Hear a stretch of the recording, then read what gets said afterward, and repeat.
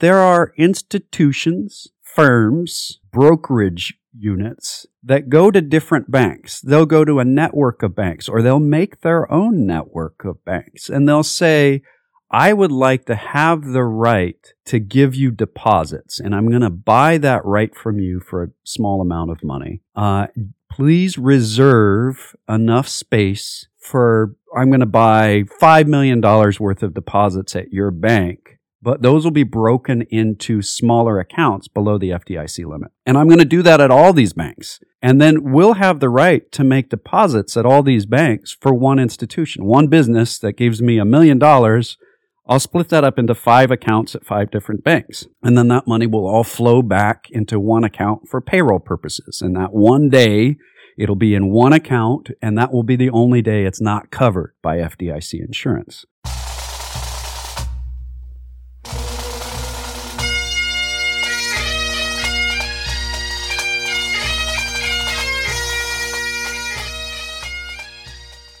Once more unto the breach, dear friends. Else fill the wall up with our English dead. Good morning, ladies and gentlemen, boys and girls, and welcome to another exciting episode of The Personal Wealth Coach, starring Jake and Jeff McClure. Together, we will offer you insight, drama, confusion, befuddlement. It'll be fun. We'll do this together. Nobody's going to know what's going on because this show is dedicated to economics. To some extent, we will talk about ecosystems when it comes to war and fighting. We'll talk about ecosystems, which is a name I made up the other day by accident, and I think it sounds so good that I'm going to keep using it. But before we get started on the ecosystem of Russia or the ecosystem of China, we will need to tell you some things about ourselves. We have to open up a little bit here at the beginning, which is a much better way of saying it than disclose. I mean, you don't unopen a door. So we're going to open up a little bit. First, open up, otherwise known as disclosure, is that we are bald, we enjoy puns, and we have beards. The two of us are father and son, and we will leave it up to you to determine which is which, but I'll give you a hint. Jeff is older than Jake. You may have all the information you need to make that judgment. The next layer of this is that this is the Personal Wealth Coach. Wait, that's redundant. I said that at the beginning of the episode. But the Personal Wealth Coach is not just the name of the program. It's also the name of an investment advisory firm registered with the Securities and Exchange Commission. We're required to tell you that so that if we say something stupid, right, scratch that. We will say many stupid things. Stupid a lot. Yeah. So if we say things fraudulent, misleading, or lie-related, you know who to report us to. Stupid is as stupid does, which should tell you something. I don't know what it would.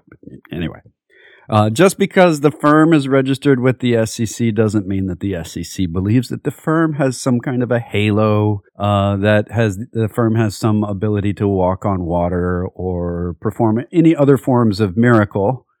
They're just the regulatory authority. They don't give attaboys, good jobs, pats on backs, or anything like that, except to people that are reporting crimes. They can give very large monetary compensation and attaboys in those cases. We don't fall in that category, so they don't approve or disapprove, and this message will self-destruct at some point in the future as the digital recording of it decays. I don't know when that will occur, but everything self-destructs at some point. So, must be highly secretive. Let's see, what else? We're not paying for this program. Oh, no. I know. You're listening to a radio program on AM radio on a Saturday morning, and it's not paid commercial programming. How is that possible? Well, because we're decrepit. Our program started in 1997, way before they latched onto the idea of selling miracle cures on Saturday morning to pay the budget. So I don't know how we've maintained, because they don't pay us, maybe, but we're not paying them, so they're probably losing some money in our time slot. You guys are listening. We have advertisements, so, but it's not paid. We do advertise on the station for this program, and we pay for that. We have a discounted rate to pay for it, but we're paying for it. They also advertise for this program on their station, studio, and so on. You have a disclosure for us. And this is, ladies and gentlemen, prepare. Oh, boy. This one is amazing. Go ahead. Oh, boy. All right. The information we present on this educational radio program has been obtained from sources we deem to be reliable, but we make no warranty or guarantee as to the accuracy or completeness of said statements. Awesome. That was fantastic. Information. Yes. Yeah. Or unsaid. Yes. I skipped one of our disclosures. We're registered to give advice at a fiduciary level. We're doing a radio program on which we can't give advice. Well, why not? Well, there's privacy issues. We have to know who we're talking to. A good piece of advice to one person could be a really bad piece of advice to another. How could that be? People say. And I get this a lot when I'm walking around. They find out I'm an economist or I'm in the market somehow. What's a good stock to buy? What's the best investment I should be in? It's like going to an optometrist and saying, what's the best glasses prescription? I need that one. What's the one that works the best? It's not one size fits all, unfortunately. I wish it were. It would make glasses buying a lot easier. It would certainly make portfolio management easier. Tax returns would be simple as could be. Everybody would know what everything. No, that's just not how it works. So we can't give advice on the air. And that was my excuse, and I'm sticking to it. So what are we doing instead? Well, he just said it. Hopefully we're giving you some education in the middle of the befuddlement and confusion that we provide free of charge. And we have a question from our faithful questioner, our great Inquisitor John. Subject is brokered deposits. What are these and how do they contribute to bank riskiness? The article from the Wall Street Journal that he sent us is banks load up on $1.2 trillion in risky deposits. And then in the circle part, it says banks collectively held more than $1.2 trillion in brokered deposits in the second quarter, and according to the Wall Street Journal's analysis of the Federal Deposit Insurance Corporation. And that's 86% more than the year before. So what's a brokered deposit? We talked about this, probably 7 or 8 months ago in a lot of detail. And I would recommend going back and checking that out. But I'll kind of fill in. This is when the big bank failures were going, SVB and First Republic cratered. And we were talking about the businesses that were there that had uninsured deposits. That's risky. These uninsured deposits for these businesses, it means that they're likely to run away as soon as there's a sign of trouble because they are not insured. Well, then we talked about people ask, what do we do if we're a small business and we have more than the FDIC coverage in our bank? We've got more than $250,000 because we've got to make payroll. And we got enough employees to make payroll, but now we're at a local bank and we don't have FDIC coverage. And I talked about several ways of handling that. And usually those uninsured deposits are in businesses that are relatively small. They're big enough that they've acquired and they're making profits, that they've got a relatively large payroll above the limit, but they're not big enough that they've hired a business finance specialist to run their finance. They've got a normal bookkeeper that's used to running small businesses. The FDIC insurance covers up to $250,000.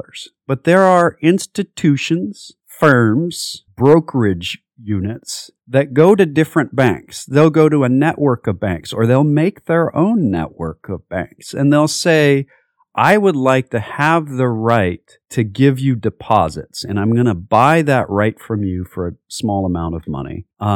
Please reserve enough space I'm going to buy $5 million worth of deposits at your bank, but those will be broken into smaller accounts below the FDIC limit. And I'm going to do that at all these banks. And then we'll have the right to make deposits at all these banks for one institution, one business that gives me $1 million. I'll split that up into 5 accounts at 5 different banks. And then that money will all flow back into one account for payroll purposes. And that one day, it'll be in one account, and that will be the only day it's not covered by FDIC insurance. So this is a cool idea. Well, that firm that's in the middle is the broker. That's a brokered deposit concept. And another reason why someone would use brokered deposits is if They want to get a high interest rate on their deposit, but they don't want to be constantly checking the charts to see who's giving the highest interest rate right now. But if you're an executive at a company, it's your obligation to try to maximize your profits and lower your expenses. So if you can get a higher interest rate somewhere, you should. Well, if you have a broker working on it and they're constantly looking around and they say, hey, we're going to move you over to these higher interest rate positions. We've just made some deals with some other banks. Well, that means that those brokered deposits could all move very quickly if a bank doesn't keep up with interest rates. If they can't afford the interest rate for some reason, those deposits can all leave at once, and that can leave them with less money than they were expecting. That's why it's relatively risky.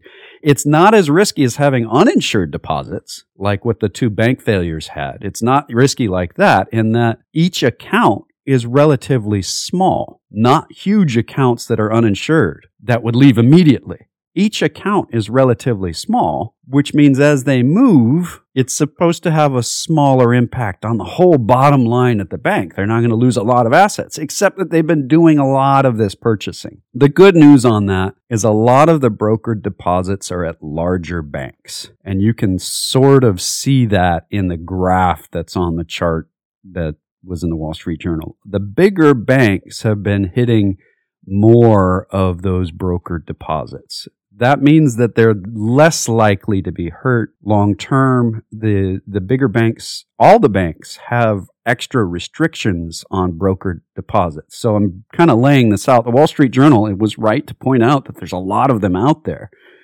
But this is one of the more regulated areas of banking, even in the smaller regional banks. That's one that the Federal Reserve has been watching for a long time because it's a well-known fact that that money can move quickly. So it's got a maximum percentage of deposits allowed at any bank can be brokerage. So that is a really long-winded, again, mostly useless information, except that it will make you understand what's happening at the banks and whether or not a bank is in danger. The regulators have already looked at this one, and you are pregnant with thought. So please, it's not Labor Day, but go ahead. There's a couple of things. There's two ways this happens. One, you can go to a brokerage firm and purchase a CD. Yeah. And the CD is at a given bank and it's FDIC insured if you don't have it over $250,000.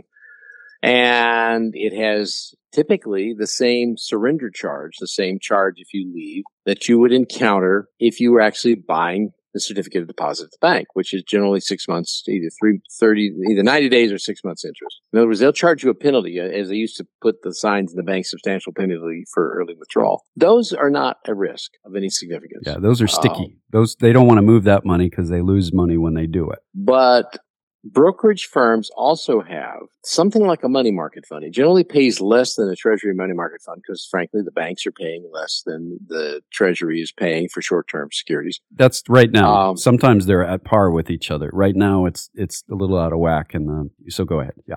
So, and one of the reasons is they pay less is because the banks have to pay the FDIC insurance premiums on that money. So they have a higher overhead to put it in there. But it looks like a money market fund if you go to a brokerage firm. There are no surrender charges to move it or to take money out or to do anything else. It's FDIC insured. It pays typically a little lower interest rate than the Treasury money market funds, but it's got FDIC insurance on it. And that money is very, very hot. It moves around very quickly. The brokerage firm can, if a bank says, hey, we're getting a little bit of, we're a little tight here. Things are being a little rough. We're going to pay a little lower interest on this. That money can suddenly disappear. And one of the things that I think it's important to understand is when you deposit money at the bank, you're loaning money to the bank. You're making a loan. If you have $30,000 in an account at the bank and they're paying you a pittance of interest on it, you are loaning $30,000 to your bank for practically no interest. Now, if you tried to go to the bank and borrow $30,000, I suspect they would charge you a lot more than that. Yeah. But then again, you aren't FDIC insured, and they are. And the other side of that is when you call the bank, you can literally, it's called calling the bank. When you say, I'm going to remove all my money at any given point, you have the right on that loan to demand 100% of the loan value right now, whenever you want. That's a deposit. That's part of the reason why the lower interest rate as well is a CD. You don't have the right to call it without losing something. Or on a bank deposit, you can call it at any moment. If the bank gives you a loan for your car and they call you a year into it and say, we demand you pay 100%, you would hopefully be paying a lower interest rate on that loan because it's callable. They don't do callable car loans very often. No, they don't. So so the issue is, and this is the concern, and I saw this happen once before when we had the banking crisis back in the 90s. We had brokered CDs then. We didn't have brokered money market funds like we have now, bank-insured money market funds, which are even hotter. And when a bank would start to get into trouble, you would see the fact that their percentage of their deposits that were brokered would go up and up and up, and they would be paying higher and higher and higher interest on. One of the things to watch out for in general, and I don't think that's changed any, is if you go to 3 different banks and say, I would like to buy a CD or deposit savings in the bank, and one of them has substantially higher interest rates they're paying than the other 2, the one that's paying the substantially higher interest rates may be in financial difficulty, and that's why. They want to get some money in the bank. They want you to loan them some money because they're in trouble.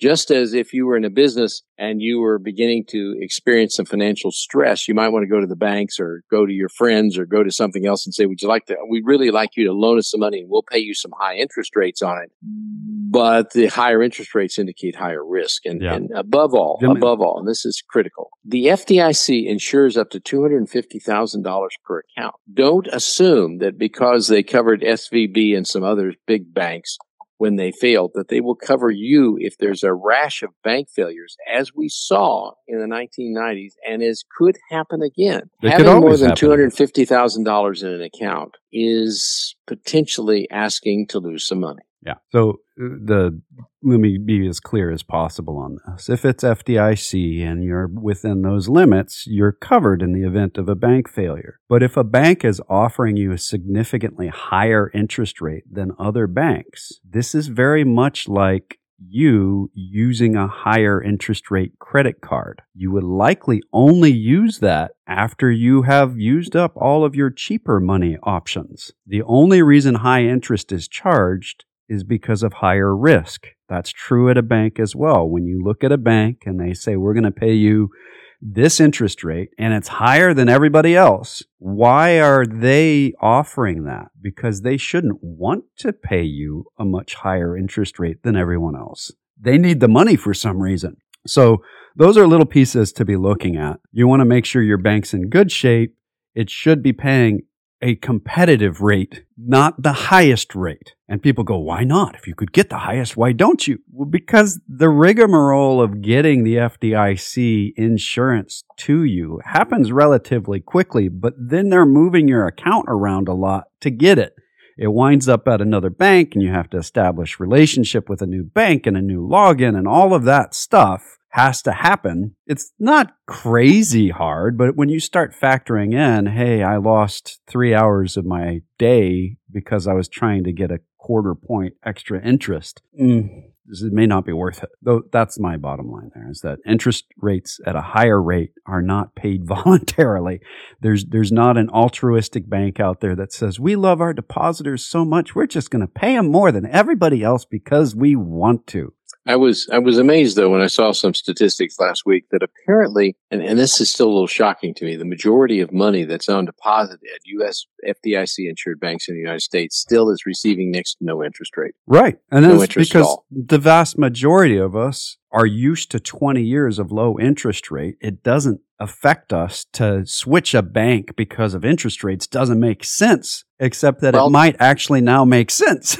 Because the interest rates are much different. The thing is, you don't even have to switch banks in many cases. I spoke to somebody recently who said that they had a substantial amount of money, over $100,000 in the bank, and they were getting paid next to nothing. And they went to they contacted the bank and said, we are thinking about moving our money, and instantly got an offer of 4.5%. That's one thing you might want to look at. If you've got your savings someplace and you're still getting a 0.1% or 0.2% interest on the money, you might want to contact the facility and say, we would like to have a higher interest rate account. And I'm not even talking about a certificate of deposit where they would issue, where there was a charge for early withdrawal. They literally have other accounts that they'd be more than happy to pay you.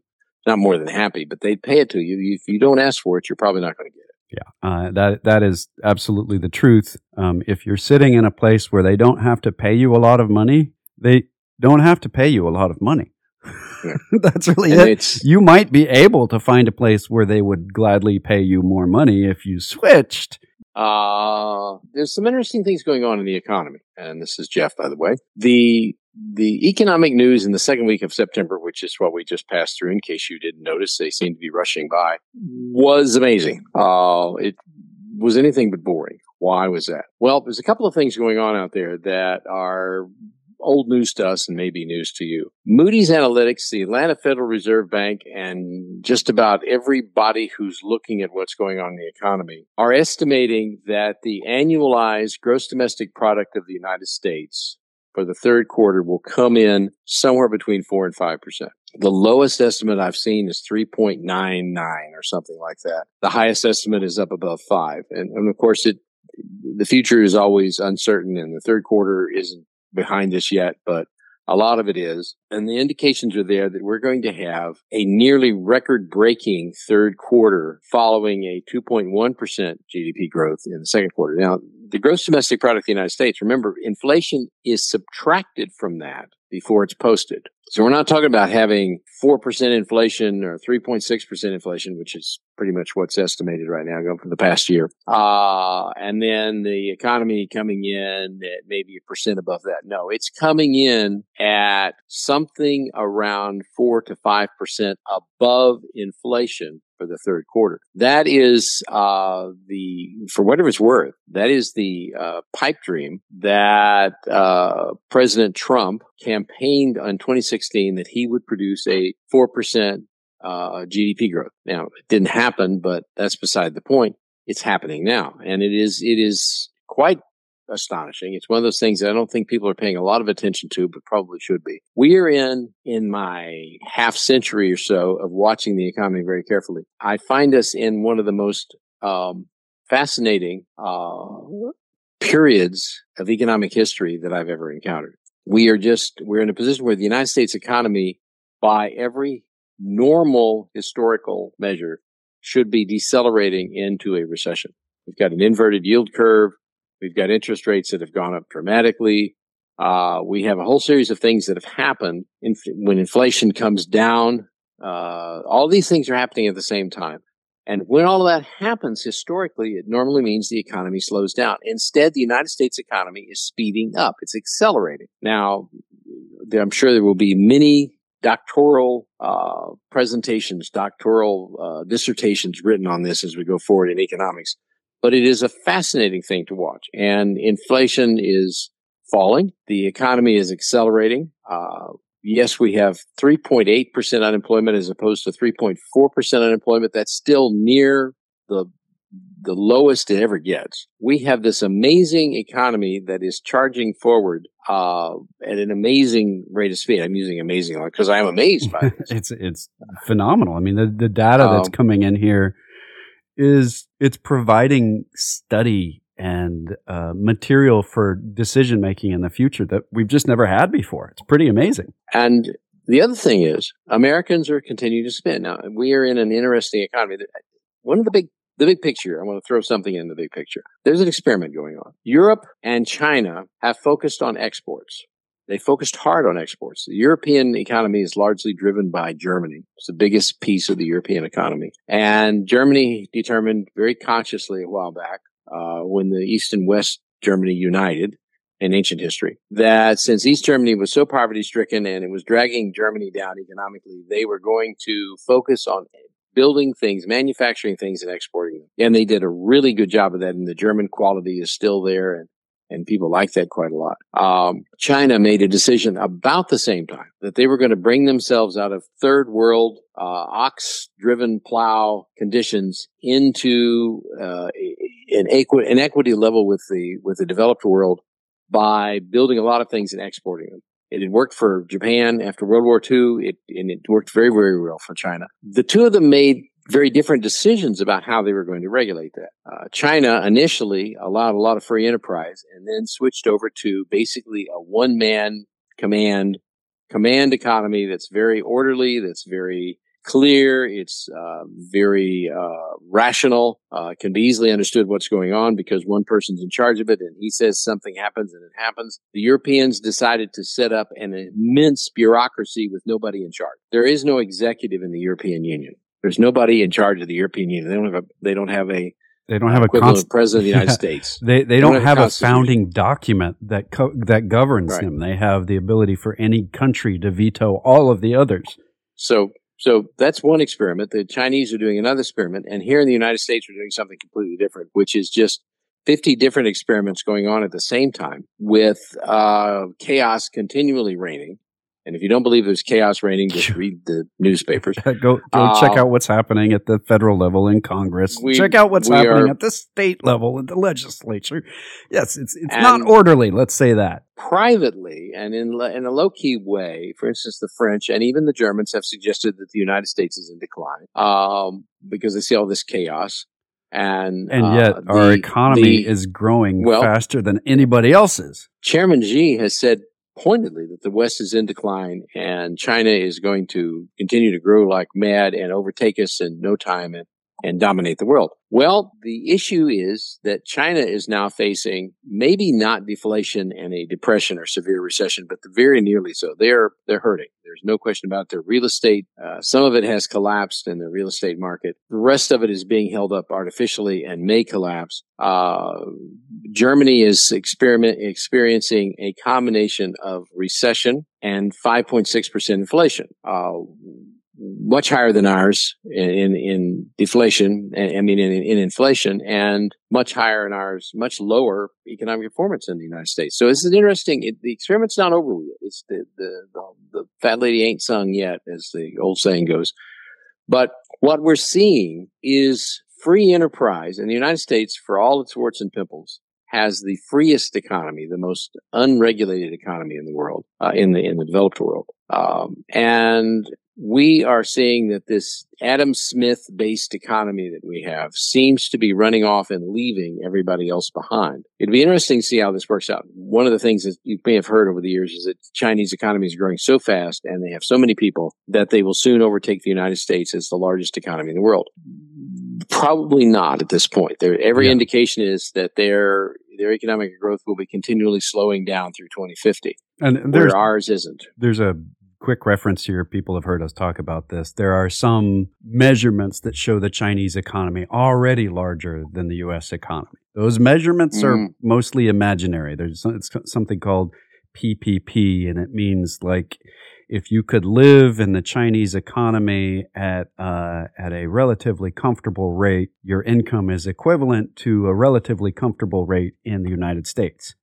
I've done some pretty severe discussion on that. It was a good idea when it first came out in the early 2000s, and a lot of journalists that went to school about that time period and got their bachelor's in econ and went to work for institutions still think about PPP as if it's really important. The UN thinks it's really important. But to give you an example as to why it is not the same, in China, the building codes are nowhere near as stringent as they are in the United States, even just at a county level where you have to get a permit to build. You got to meet code in a lot of places in order to have a house. That means a certain amount of insulation. It means safe wiring. It means safe plumbing. Those aren't the same standards in China by any stretch. That's true in automobiles as well. They don't have shatterproof glass in their windshields as standard. They don't come with airbags in all the cars. So when you compare a new car in China costs a lot less than a new car in the United States. Why? Well, because there's a lot less stuff in it. And so to say it's the same, they have the same car as we do, it doesn't make sense. There isn't a price parity there. And that's what the concept is, that well, it's parity. If you can survive and be comfortable, except that surviving and being comfortable in Jamaica is not the same as surviving and being comfortable on Manhattan Island. It's different. And you can't say it's the same except in a kind of ivory tower concept of, oh, that's essentially the same. It isn't. So the Chinese economy is the second largest economy on the planet. It's about 2/3 the size of the United States economy in real numbers, not in imaginary, well, if I lived there, I could make it on this. No, that's not how it works. It's kind of like saying that Louisiana and California are the same. They're not. You could be very wealthy in Louisiana or very wealthy in California and experience the same lifestyle. But the lifestyle of the people that are doing well in Louisiana is different than the lifestyle of people doing well in California. It's not good or bad, or it's just different. We should know that. And when economics tries to remove differences, it gets too woke, I think. There we go. I've said the woke word. All right, so we're about out of time for this hour. We'll be back next hour, and we have a lot more to talk about. The UAW strike, the inflation in the world. We've got new technologies to discuss. We got other stuff too. If you'd like to talk to us off the air, though, we have voicemail waiting during the weekend, real live people during the week locally at 254-947-1111. Or toll free if you have a landline, 1-800-914-7526. That's 800-914-PLAN. You can go to our webpage, thepersonalwealthcoach.com or tpwc.com, where you can see our newsletters going back, sign up for them, listen to our radio programs for a long time, find the podcasts wherever they're found. You can contact us through the contact form or email us directly at jeff@tpwc.com and or jake@tpwc.com. We actually read those things. Until next hour, this has been The Personal Wealth Coach. Thank you very much for listening. We've had a good time.